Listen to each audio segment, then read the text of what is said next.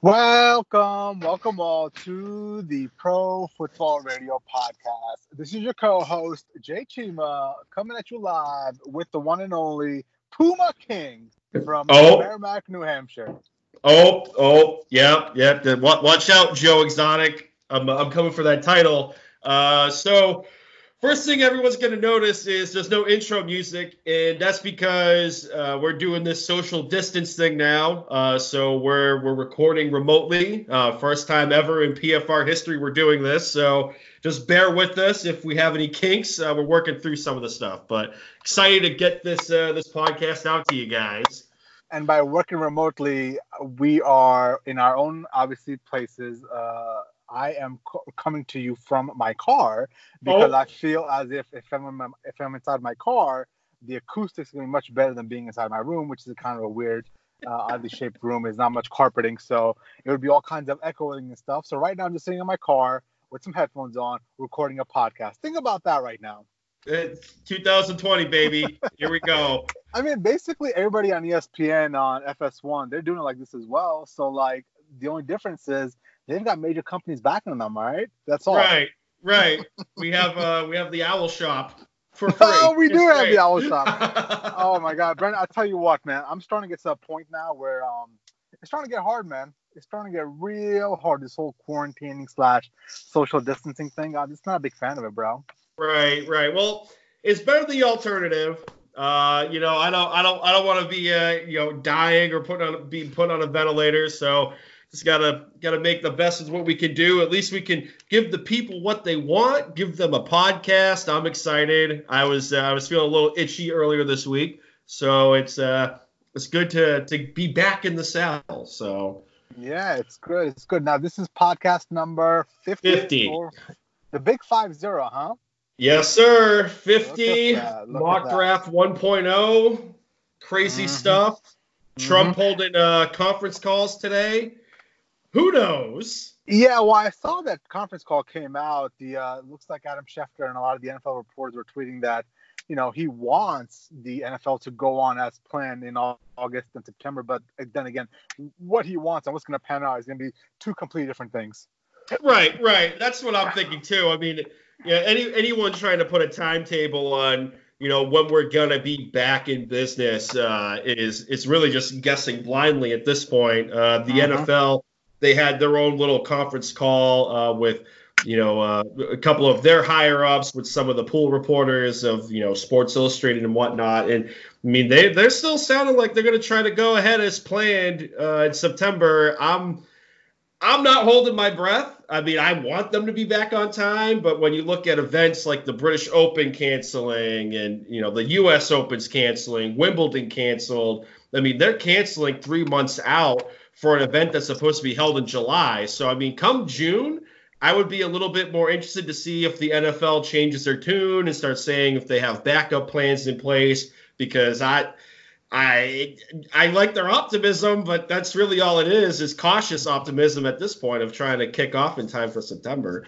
Well, the way I see it, in some way or format, the NFL is going to go on, whether it's with, no people in the stadiums, just the players themselves. I do believe by the time that August, September rolls around, we're going to get to a point where testing is going to be so quick. It's going to be, I mean, there's already a testing kit out now that takes 5 minutes max.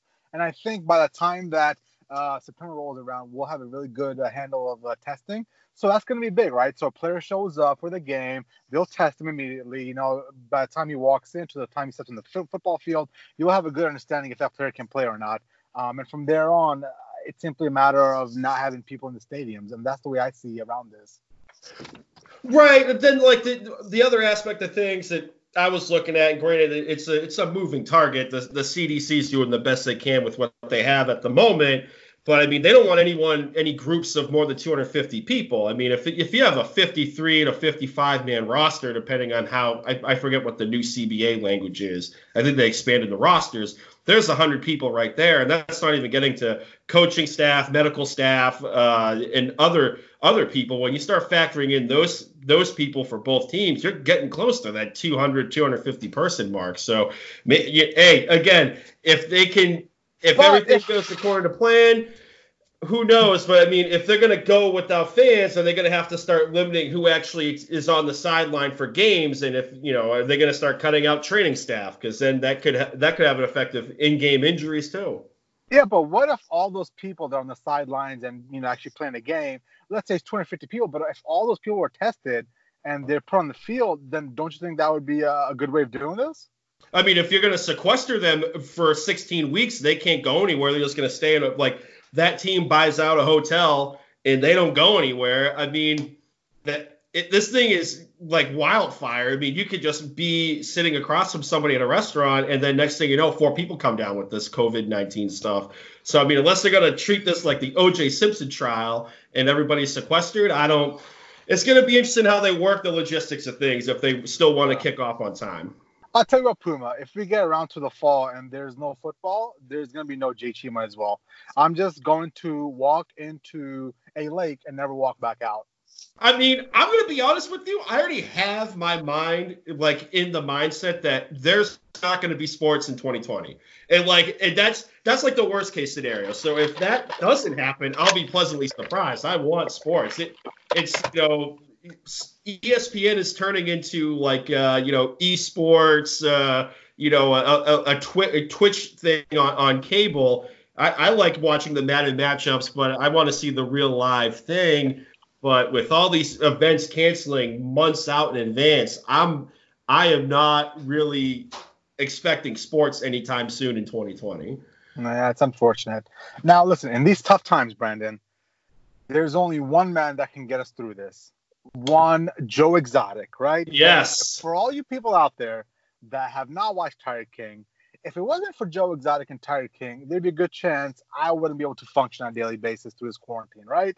If I told you there was a show that had, tigers and, mullets and shitty tattoos and amputations and murder. Multiple husbands, polygamy.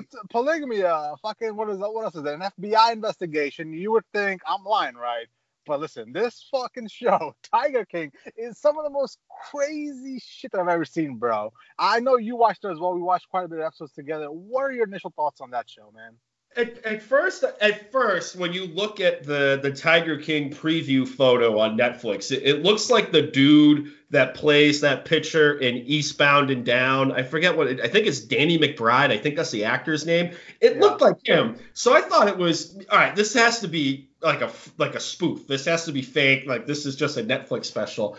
But this is real life. Like, Joe Exotic did own a exotic, like a Tigerland zoo kind of deal. One lady got her arm mauled off and said, cut it off. I want to go back to work. I don't want to cost Joe Exotic any money. He runs for governor. It's just every episode when you think you've hit like the rock bottom of craziness, it just, nope, we're going to dig 10 more feet deeper. You're going to be, shocked and awed with the stupidity and craziness that's coming out of Oklahoma and Florida and people getting murdered. And the funny thing is, Brandon, it's called Tiger King, but tigers is maybe 10% of the show. You know what I'm saying? Right. There's so much other shit that happens around these people where, like Joe Exotic himself, the crux of the show is Joe Exotic has this, this fucking enemy in Carole Baskin who is a complete piece of work, right?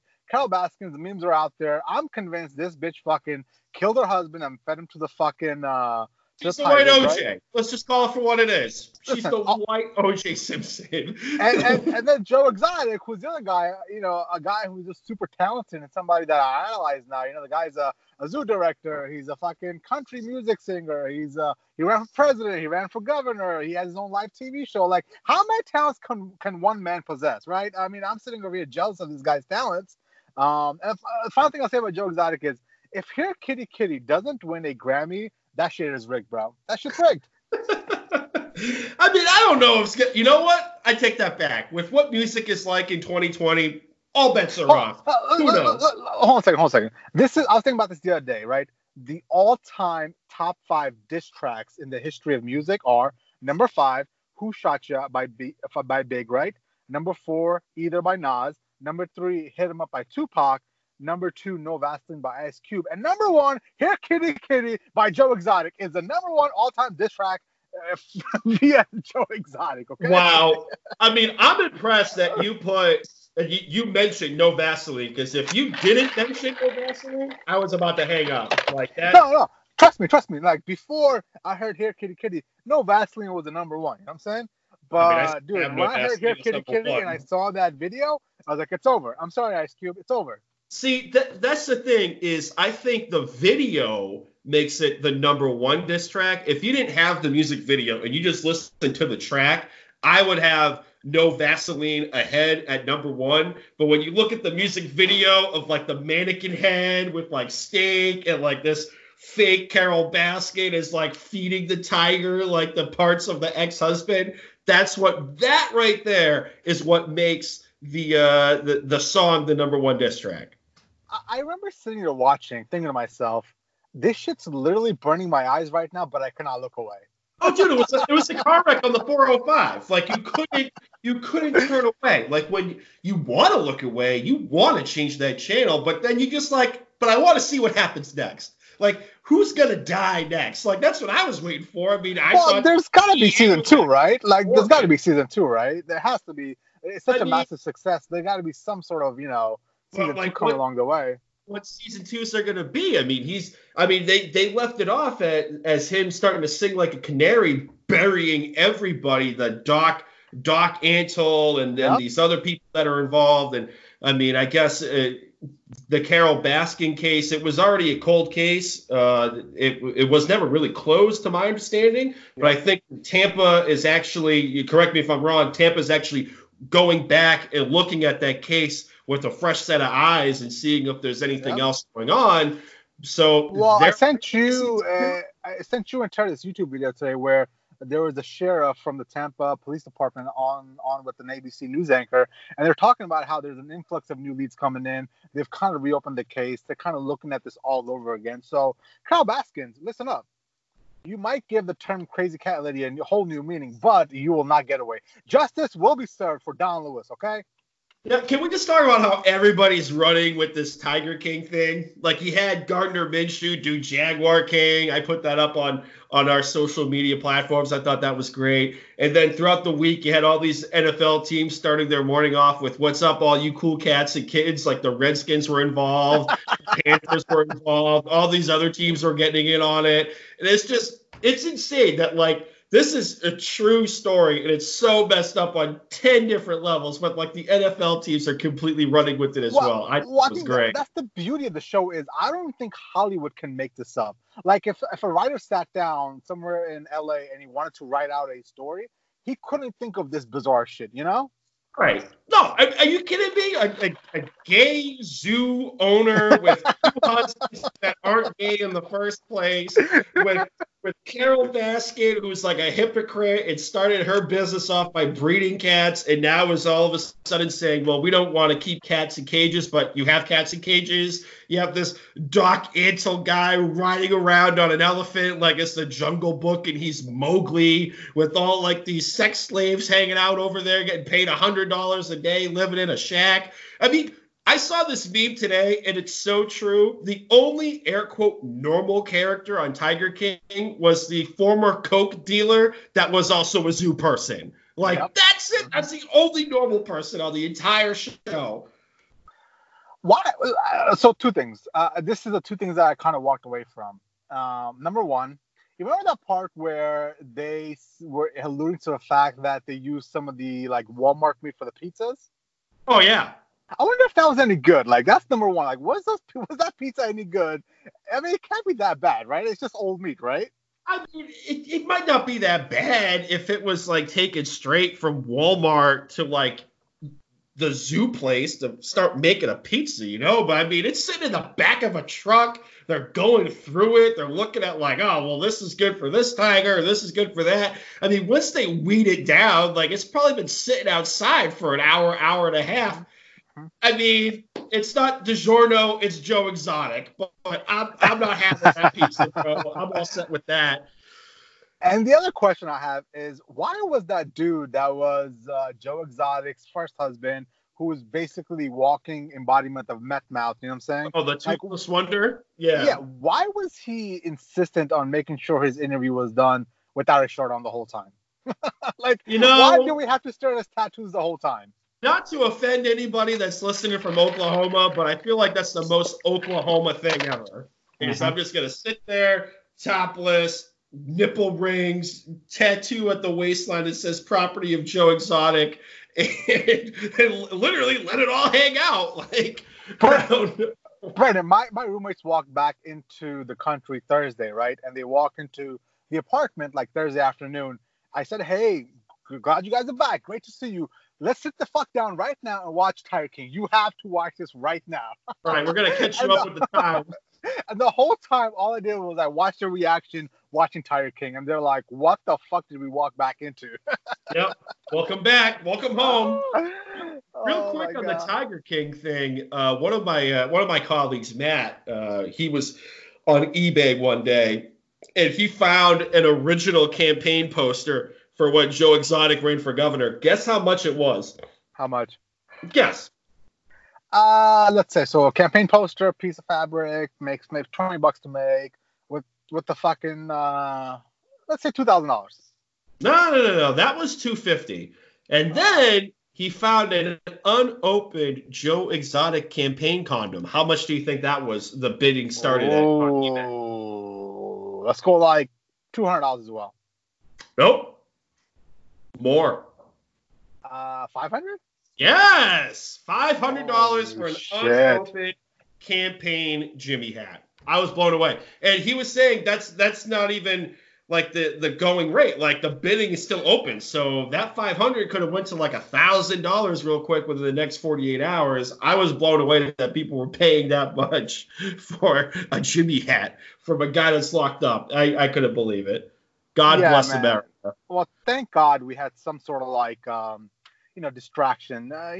As much as part of the reason why this thing is stressing everybody out is because every single place you turn, you see COVID-19. Every single place, whether it's memes online, whether it's social media, whether it's the news, whether it's your family, whether it's your workers, wherever you turn, the fucking COVID-19 epidemic news is there. So that's part of the reason why this thing is so big, is because it's taking people's minds off of it. There's no sports right now.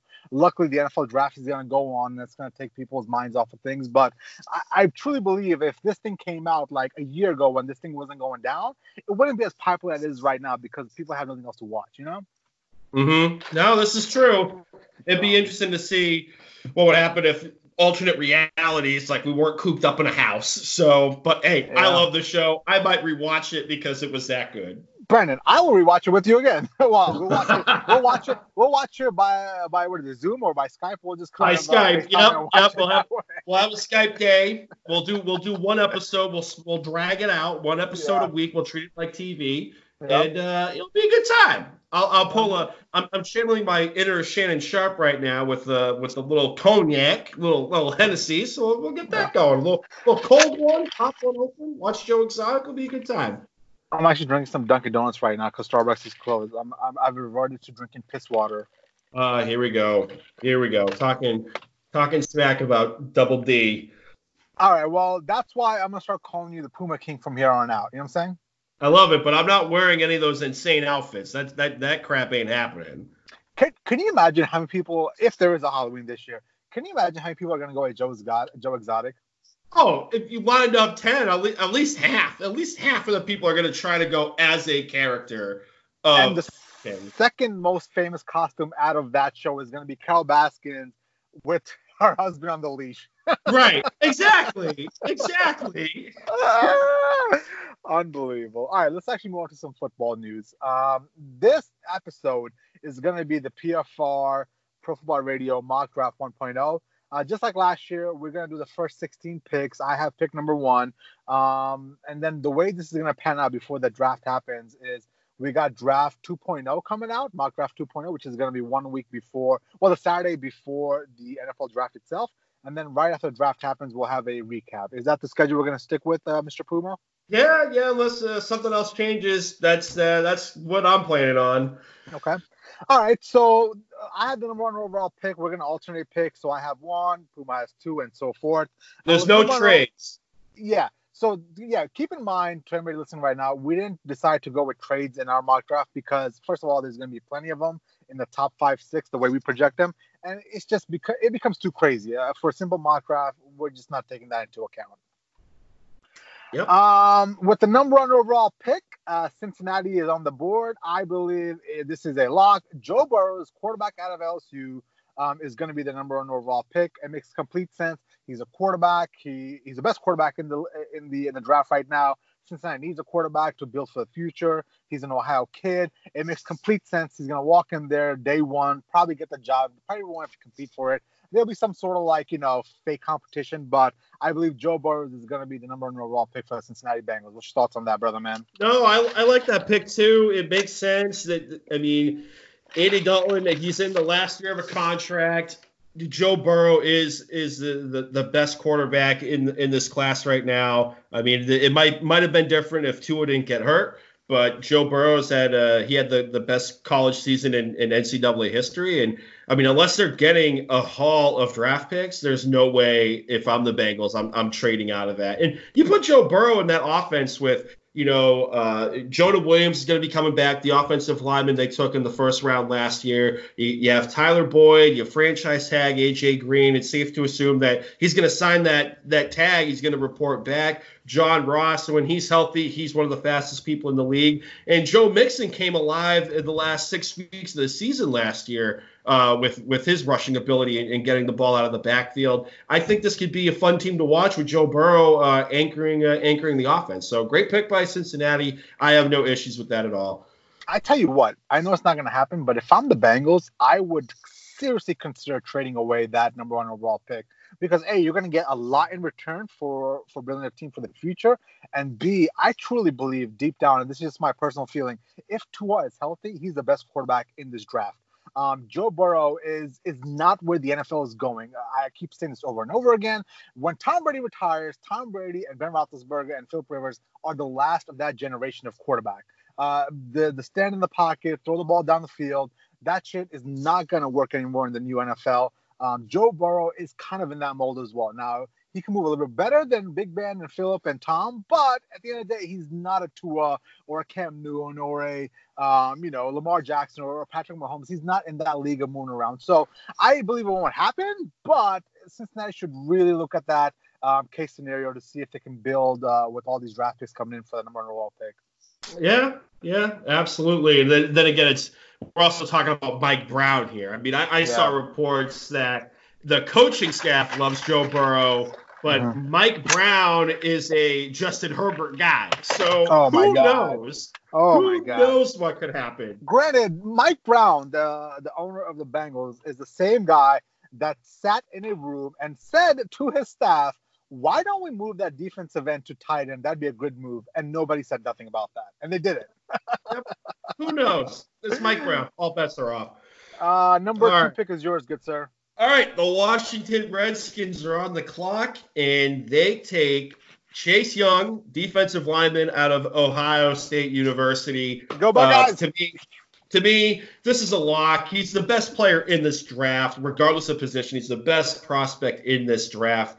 In my opinion, kind of compare him a little bit to how Quinnen Williams, in my opinion, was the best prospect in the 2019 draft last year. Chase Young, athletic freak, looks like the Predator. I think that's his handle on one of his social media platforms is the Predator because he's got like the dreadlocks looking like the alien out of the Arnold Schwarzenegger movie in the 80s. But immediate game changer. He could have an effect like what Nick Bosa had on that defensive line for the San Francisco 49ers. You pair Chase with a Ryan Kerrigan and a Montez Sweat coming into his second year, that being Montez Sweat. And this could be an interesting pass rush in the NFC East. I'm not saying they're going to start, pencil them in to win the division, but they're going to be one of those blue collar teams with the metal hard hat and the metal lunch pail just going to work on people. And to see him work with Ron Rivera and Jack Del Rio, I think these guys could bring his game up to the next level. I mean, there's really nothing for Chase to work on except for maybe his hand skills and fine-tuning his pass rush technique. But with that being said,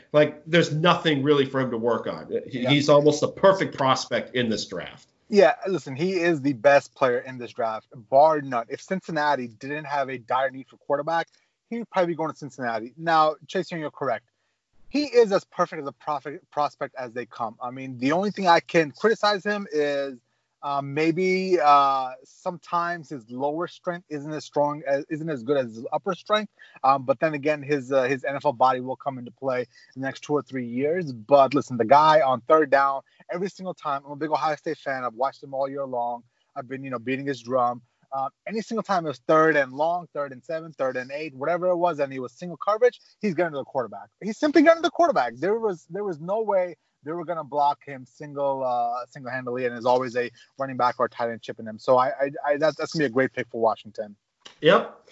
All right. Number 3, Detroit. I will be picking Jeff Okudah, the cornerback from Ohio State, for the Detroit Lions. The Lions let go of Darius Slay, so they need a cornerback, and I believe Jeff Okudah is the second best defensive player in this draft. I've watched Ohio State football for a long time, and this is the best cornerback prospect we've ever developed.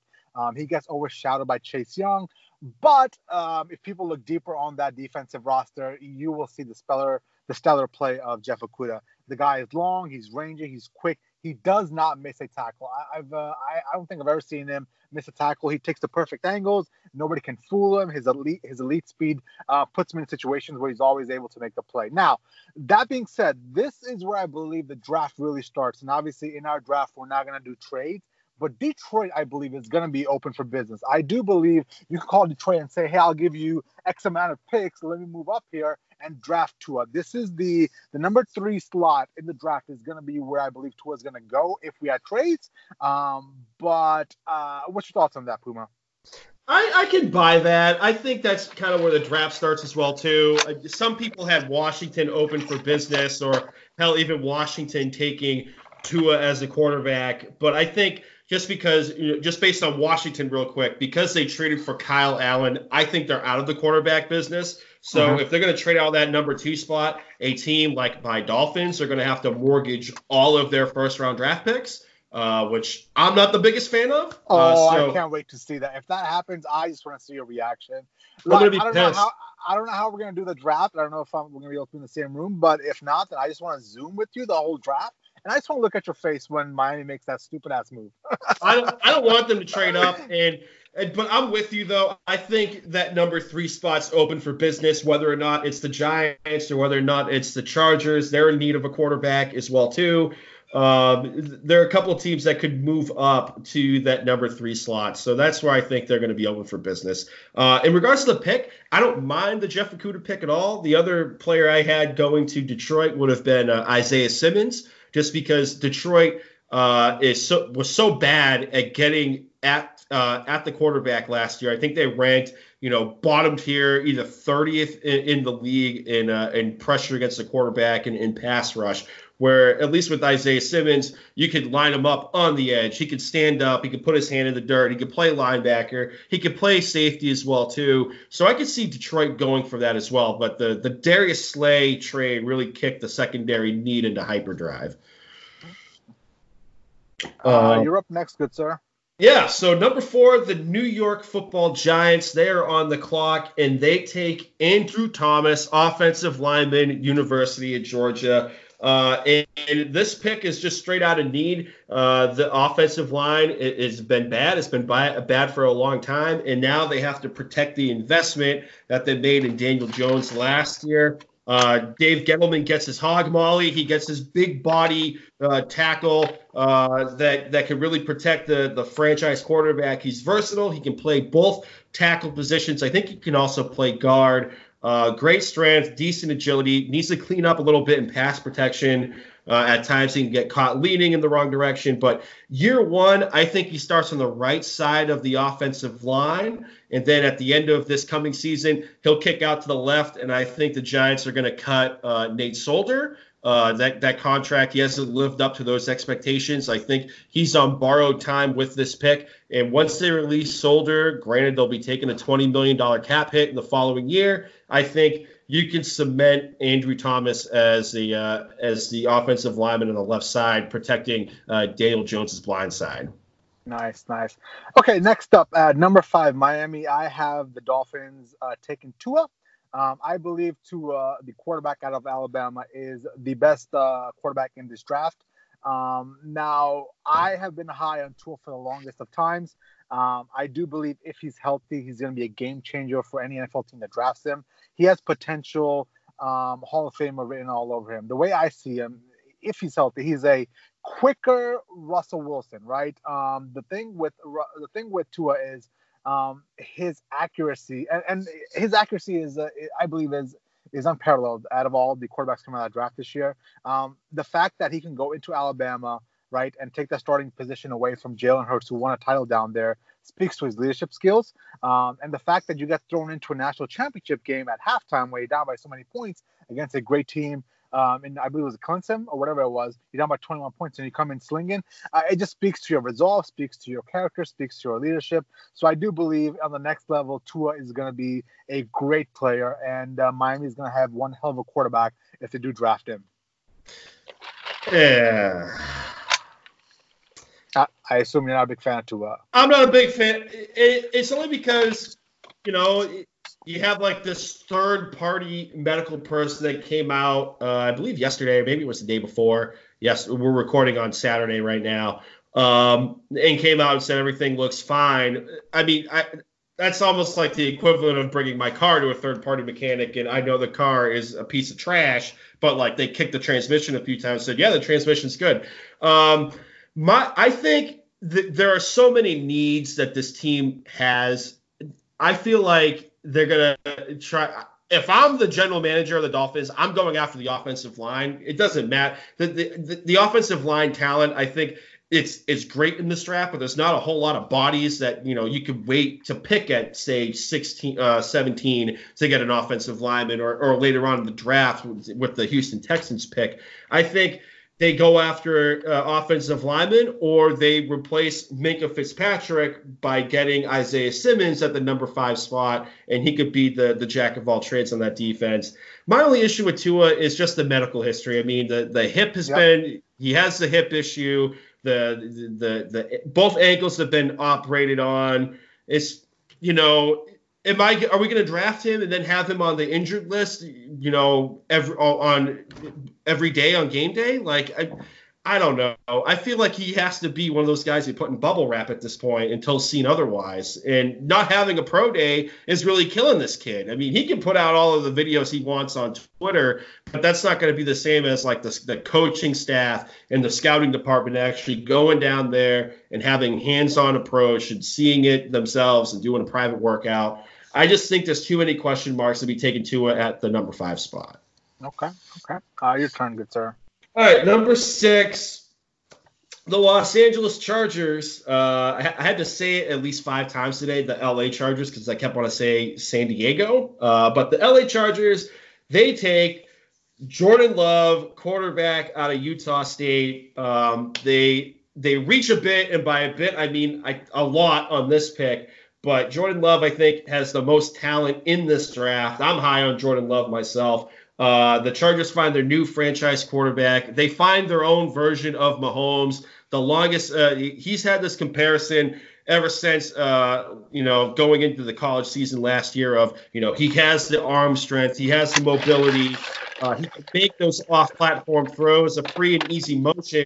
And I think this is one of those picks where it would be fun to see him with a Austin Eckler, a Mike Williams, a Keenan Allen, 2 big-bodied wide receivers that you can just throw the ball up to and have them high-point it and go 50-50 against cornerbacks with. It would be fun to see him in that offense with those guys. He has a free and easy release. It's nothing too herky-jerky.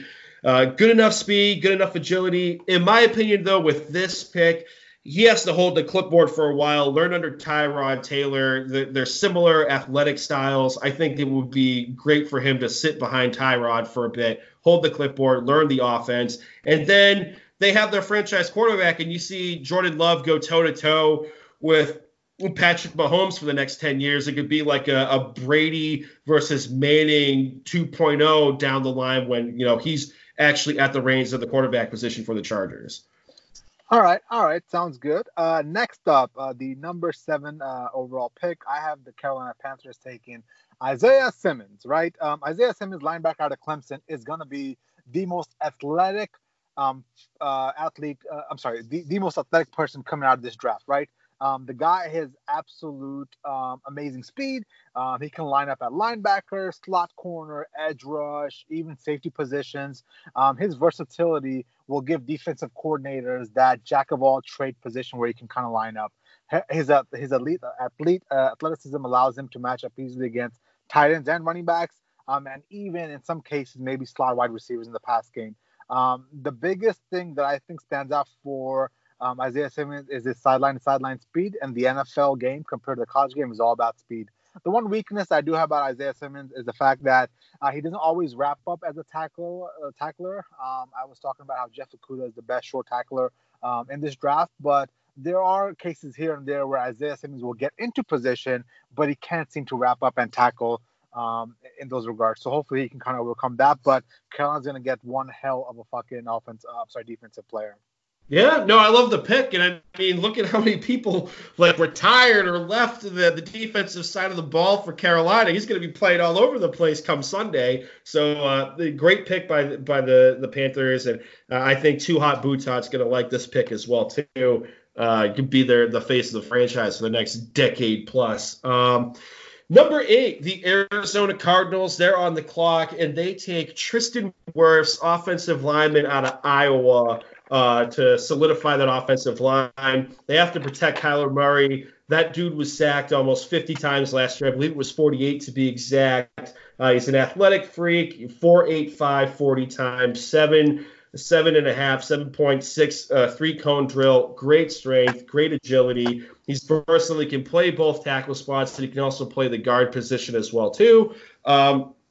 For the time being, you're probably going to pencil him in on the right side of the line. DJ Humphries, he has the left side locked down for the next 3 years. He just signed a contract extension with the Cardinals. But, I mean, these guys, they address need. They take Tristan Wirfs, and it would be fun to see what Kyler Murray can do behind this offensive line now that they solidified that aspect of things, and you have DeAndre Hopkins anchoring the wide receiver core. It'd be fun offense in the NFC West now.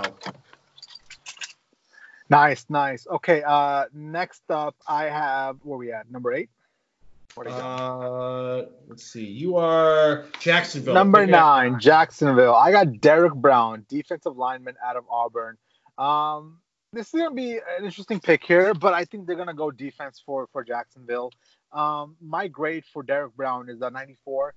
I believe he is a great defensive lineman. Obviously, he'll get overshadowed in this draft by Simmons and Bo Chase Young. But some of his strengths, man, he regularly collapses the pocket.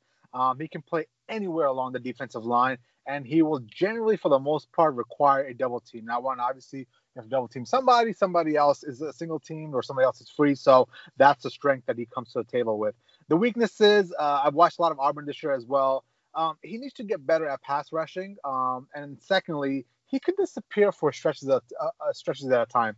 There'll be a good, half an hour where I'm like, where the fuck's Derek Brown at? For being somebody as demanding and physically imposing as he is, he can occasionally kind of shy away from making any moves on the field. So overall, I think Jackson's going to go with defense here. And at that point, Derek Brown's going to be their best bet. Yeah, no, I love the pick, and especially with like the turmoil that they have with Yannick Ngakoue. He wants out of Jacksonville. They don't want to trade him unless they're getting 2 first-round picks, and I don't think that's going to happen. I don't think they're getting 2 first-rounders.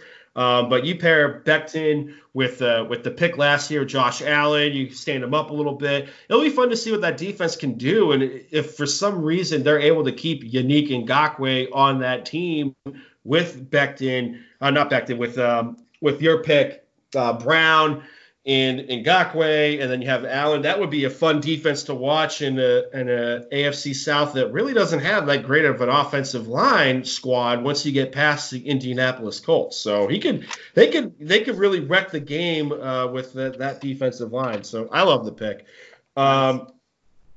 Number 10, the Cleveland Browns. They are on the clock, and they draft Mekhi Becton, offensive line out of Louisville. I call him the Dancing Bear. He's 350 plus pounds with 5'1", 40 speed. I saw that his day at the combine, and when I saw that he ran a 5'1", 40 and he's 350 pounds, I mean, you could ask my fiance Tara. My jaw was on the floor. I could not believe that much dude could run that fast. But he's a day one starter for the Cleveland Browns with him and Jack Conklin. They'll keep Baker Mayfield from hitting the ground as much as he did last year. You'll be able to see the offense come together a little bit more, especially under the new regime of Kevin Stefanski and company.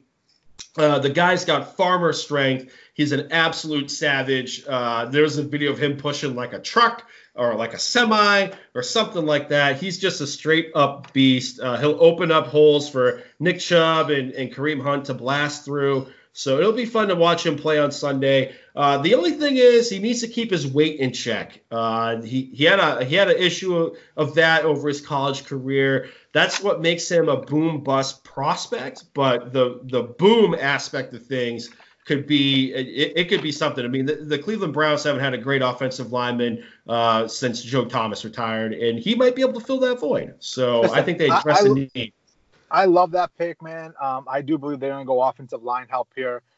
They did a lot in this free agency to give Baker Mayfield more time. They obviously signed Austin Hooper, the tight end out of Atlanta, who's a great pass-catching tight end, but also can block. On top of that, they signed, I believe it was a Jack Conklin out of Tennessee, right? Yep. Best offensive lineman in free agency. And if they go with another offensive lineman in the draft, listen, they have all the pieces in play to protect Baker Mayfield. Now, it's all on Baker Mayfield. Like I've said this before, and I'll say it again. Baker Mayfield, the clock is ticking, man. With your fucking brash attitude and your lack of play last year, the clock is ticking on your time in the NFL, and they've given you all the weapons you need. They even brought in a quarterback backup, I believe by the name of, what's his name, Case Keenum, right? Yep. Stefanski and his crew up in Minnesota actually had the starting quarterback Case Keenum, but now they brought him as backup for Baker Mayfield, and the writing's on the wall. If you're 2-4 the first 6 games, you're getting pulled, brother, man. So you better show up, man. Yep, absolutely. Next up, I have the New York Jets at number 11. Very simple here. They got to provide some sort of offensive help for Sam Darnold. Let's hope Sam Darnold cannot contract mono this year and actually be available. And if he is, I do believe the Jets will draft offensive help in the wide receiver. And I think, in my estimation, the best wide receiver in the draft is CeeDee Lamb, wide receiver out of Oklahoma. My draft grade for him is about 93. His strengths, man, he is pound for pound one of the strongest wide receivers in this draft class. He makes contested aerobatic catches look absolutely easy. And on top of that, he's a yak monster. Any single time he gets the ball, dude, just 10, 15 extra yards on top of that. Some of the weaknesses, though, man, and this happens a lot with wide receivers coming out of prolific offenses such as Big 12 offenses. He didn't face much man-to-man coverage. And in the NFL, that's going to be really big, especially that face press man. So we'll see how he adjusts to that. And then finally, his top-end speed isn't the best, but I believe he has enough to kind of make an impact. What this guy is all about is making sure he gets in and out of his cuts and running his routes as quick as possible. That's where CeeDee Lamb will really shine. Yeah, I mean he's this draft class's version of DeAndre Hopkins. He's not a burner, but he's fast enough. He runs crisp routes. Like you said, he could be a yak machine as well too. I like the pick here, especially since Robbie Anderson walked in free agency. He took the shorter contract to go down to Carolina to be with the Panthers. So I like the pick. I could also see the Jets take an offensive lineman here, but CeeDee Lamb, if he's on the board, take him. I'm going to follow up your pick. The Las Vegas Raiders, they're on the clock at number 12, and it's weird to say Vegas. They should be in Oakland. It's so weird to have them be in Las Vegas right now. But they take Jerry Jeudy, wide receiver out of Alabama. Vegas and Gruden, they finally get their true number one receiver. They thought they had that last year with Antonio Brown. They had him on a rental for excuse me, for 2-3 months tops. He didn't even survive training camp. No shade against Tyrell Williams, but Ty is not a number one guy. Jerry Jeudy can come in and be that guy. He also has crisp route running, great top end speed. He can play all over the field, but does most of his damage from the slot position. And I think he's going to be, whether it's Derek Carr or Marcus Mariota's best friend, he could also be a yards after catch machine, because neither one of those guys, in Carr or Mariota, are the biggest fans of throwing the ball downfield. So I think you can have him do short routes, line them up all over the place, be a yak machine, and open up some other throwing opportunities for Darren Waller and Ty Williams as well. So this is another need position for the Raiders, and they have the face of their franchise for a while too at the wide receiver position.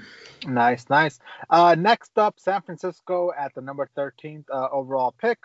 1 second, let me pull that up, make sure I have this correct. I actually made a adjustment here. I took Henry Ruggs. Well, actually, I have that in the mock draft. Okay, never mind. I'll look at something else. Wait, I'm sorry. I'm confused here real quick. You took Jerry Jeudy, right? Yeah. So 13 San Francisco, and I had you had Henry Ruggs going to San Fran. Did I really? Yeah. This is live issues as we troubleshoot real quick. My Google Drive machine went completely down for a second. Okay, we are back up and running. Henry Ruggs, yes, that's my pick for San Francisco. Obviously, Emmanuel Sanders left in free agency, so Jimmy Garoppolo will need somebody to throw to. So the best wide receiver I believe left after those two picks is going to be Henry Ruggs. His rating is 91 in my book. He is almost always the fastest person on the field, right? This kid has elite top end speed. He can score on short, intermediate, deep routes. So essentially, the point is get him the ball and he'll make something good happen out of it. He only had one drop ball in 2019, and he is a tough yak runner as well. Some of the weaknesses, I believe he needs to improve as a route runner. A lot of the times when wide receivers are deep burners, they don't really work on their route running skills just because they can get by on the athleticism. But in the NFL, that's going to catch up to him. So as he gets to that stage in the NFL, he'll need to improve that he can, routinely run great routes, and he can also beat man press. A lot of these guys, like I said, in college don't face that man press. So that's where the game is won or lost for wide receivers in the NFL. Yeah, no, I like the pick. I can also see Henry Ruggs going to Denver as well too. They could be in the market for a wide receiver, but you pair Ruggs with Deebo Samuels and company, that could be a fun offense to watch, especially in Kyle Shanahan's scheme as well too. And this before we move off this pick, I mean, this is gonna be one of the most deepest wide receiver drafts I can ever remember. I mean, obviously, I've only been watching the NFL for 20 years, but even looking back historically, this is going to be probably one of, if not the best wide receiver draft class for the NFL. So people are going to find some great steals even in later picks, man. Oh, absolutely. Number 14, Tampa Bay. They take Jedrick Wills, offensive line, Alabama. This is strictly based off of their moves in free agency. Tampa's going to protect Tom Brady. They're going to shore up that offensive line. And Wills is one of the top offensive linemen in the SEC, one of the top guys in this class as a whole. Comes from the Nick Saban system. A lot of New England was based a little bit on Saban and Belichick just because of their relationship together. Great speed, great footwork, absolute mauler. Quick hands. The one knock is he's a little bit on the shorter side, but he makes up with that for just how wide of a dude this guy is. And, in this NFC South where you're going to possibly be facing an Isaiah Simmons, and you're going to be facing a Cam Jordan and, Marshawn Lattimore coming in from secondary to do some blitz packages. You're going to need to be quick on your feet and agile and mobile and hostile. And Jedrick Wills fills that need, and they have a short window with Tom Brady. And this is a plug-and-play guy for me with Wills on that offensive line. Awesome. Okay, number 15, the Denver Broncos. I have them taking defensive player here. I have them taking defensive back out of Florida, C.J. Henderson. my draft rating for CJ is going to be 91. His strengths, man, he has size and speed. Typically, what NFL teams look for in an elite cornerback. His mirroring technique, essentially following wide receivers around, is second to none. They're really good, and he doesn't panic because he has great recovery speed. A lot of times, you'll see, the ball's in the air, the wide receiver's making a play, and the cornerback panics. He doesn't have the speed to get up there, so he'll either foul them or rough them or whatever it is. But he doesn't have a panics because he has great speed. Things to improve on, man. There are issues where he needs to improve his tackling. He also has issues wrapping up. And then also his play kind of dropped from 2018 to 2019. That's always a concern for me. But I do believe he'll be an elite cornerback for years to come in the NFL. Yeah, no, I like that pick. I had either them going defensive back or wide receiver, like I said a few minutes ago, but this fixes an absolute need. They lost Chris Harris. What is it? Is he junior or senior? I don't know. When Chris Harris left in free agency, he went to the Chargers, and you could just plug and play Anderson in that defensive backfield, and he could be there for a long time. Especially to see what he could do under Vic Fangio's defensive scheme as well. That would be fun to watch. So C.J. Henderson's a junior coming out this year. Oh, word. Okay. Number 16, the last pick. We did the top 16 teams. The Atlanta Falcons, they're on the clock, and they take cornerback Jeff Gladney out of TCU. I was torn between him and Diggs out of Alabama. I went Gladney because I think not only do the Falcons need to address the secondary, it's been historically bad for the last couple of seasons. They just don't have a whole lot of depth there.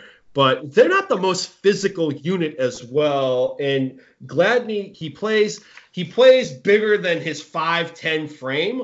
He's super physical. He goes 100 from snap to the whistle. He can trail. He can be in trail with the wide receiver. He can go toe-to-toe with these guys. But like I said, the issue with him is the 5'10 frame. If he's able to get at least a little bit bigger strength-wise, that could kind of fix some issues. But I mean, unless he's going to eat Miracle-Gro, he's not going to get bigger than 5'10. But he's a great tackler, and he's a stud on blitzes when they drop him down and to bring him in on a couple of blitz packages. And I think they address an immediate need by getting physical on that defensive side of the football.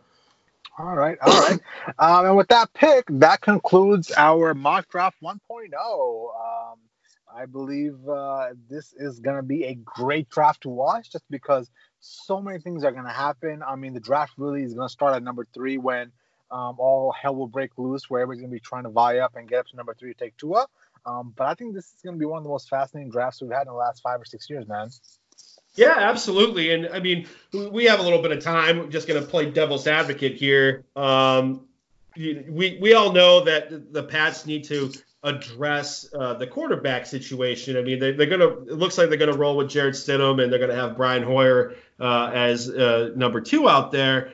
But if, say, a Justin Herbert or a Jordan Love are still on the board, do you think New England will trade some of their picks to move up to take their guy? I mean, they have I think they have like either the most or the second most draft picks in the draft this year. Second most after Miami with 14, and then we have 12. Now, I do see what people are thinking that could happen, but when's the last time?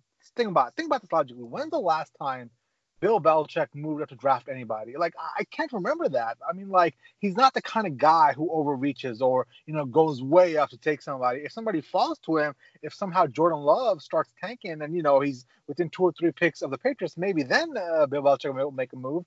But I just cannot see Belichick making that much of an investment in a quarterback. Like, he's going to play the game of, well, I'll try to, find somebody in free agency. Maybe it might be Cam Newton or Andy Dalton, whoever it is. If Jarrett Stidham doesn't work out, I do believe this year is going to be Jarrett Stidham and Brian Hoyer backing him up. We did release Cody Kessler the other day, but I just don't see it, man. I just don't understand how Belichick is going to go against his, his fabric as a coach for what he's done for 30 years and go up and give all these picks for a quarterback. Right. Where are they picking? What are they, 23, I believe. 23? Yeah. And some of the mock drafts now have Jordan Love falling down to 23, which I don't understand. The running quarterbacks always happens every year, whether it's good or bad. We've seen it in the past. I mean, it'll happen this year again. Quarterbacks going to be going in the top 10, 15 max, Yeah, yeah, absolutely. I think that just about does it. Do you have anything else you want to add? I do not, good sir. That's about it. You want to start wrapping it up, good sir? Yeah, so time to plug it up. So you can find us on Facebook and Instagram under Pro Football Radio Podcast, Twitter at PFR Podcast. I'm on Twitter at Brando_Puma. Jay Chima, when he's not in his car doing the Skype thing, you can find him on Twitter at Jay Chima. You can find this episode and other ones that previously recorded on SoundCloud, Spotify, Google Play, Stitcher. Like, subscribe, download, leave a comment. I mean, we're all cooped up in the house for the time being, so why not listen to this episode, dust off a couple other ones. We'll be doing a mailbag at some point because, I mean, we got nothing else but time on our hands. So feel free to hit us up on social media. We want to tune this podcast towards you guys and mailbag for anything. Top 10 movies of all time. Doesn't have to be sports. Whatever you want, we'll answer on the show. You know what's a good watch? Speaking of movies, What? last night I watched Drive Again with Ryan Gosling. Have you seen that movie? No, it was in theaters when I worked at a movie theater. I'm just not a big, short of The Big Short or, Remember the Titans. I'm not a Ryan Gosling guy, but Yeah. I mean, listen, he's like a getaway guy, right? Yeah. I'm not a big Ryan Gosling fan either, but it's on Netflix. That's where I watched it last night. But essentially, he's just a wheelman, bro. Like, he essentially gets paid. He shows up. Somebody does a crime, whether it's murder or robbing a bank, and he's the getaway guy. He gets they get in the back of his car, and he just, essentially does his thing. And it's just great to watch. You know what I'm saying? It's great action scenes, great car chase scenes. So that's definitely something I'd recommend, man. Awesome. I think I am going to start Bosch probably tonight or tomorrow. Your recommendation on Amazon Prime. I think that's kind of been popping up here and there, so I might start that. No, Bosch is where it's at. And I read all the books because it's based on a book series by Michael Connelly, and the show follows pretty closely to what happens in the books. I mean, they kind of adjust it for the times. The books were written in like the 1990s up until today. You're starting the show starts in modern day times, but they really stay true to what the books did. So I think you're not going to be disappointed. And if other listeners to this watch Bosch, they're going to enjoy it too. Okay. All right. Well, that's all I got, man. All right, everybody, be safe, be smart, listen, stay inside. The sooner we can get over this, the sooner we'll get sports back. We'll all be back to normalcy. Don't be those jackasses down in Florida trying to hang out for spring break. Just do what you're told. We'll get out of this on the other side. And otherwise, via con Dios.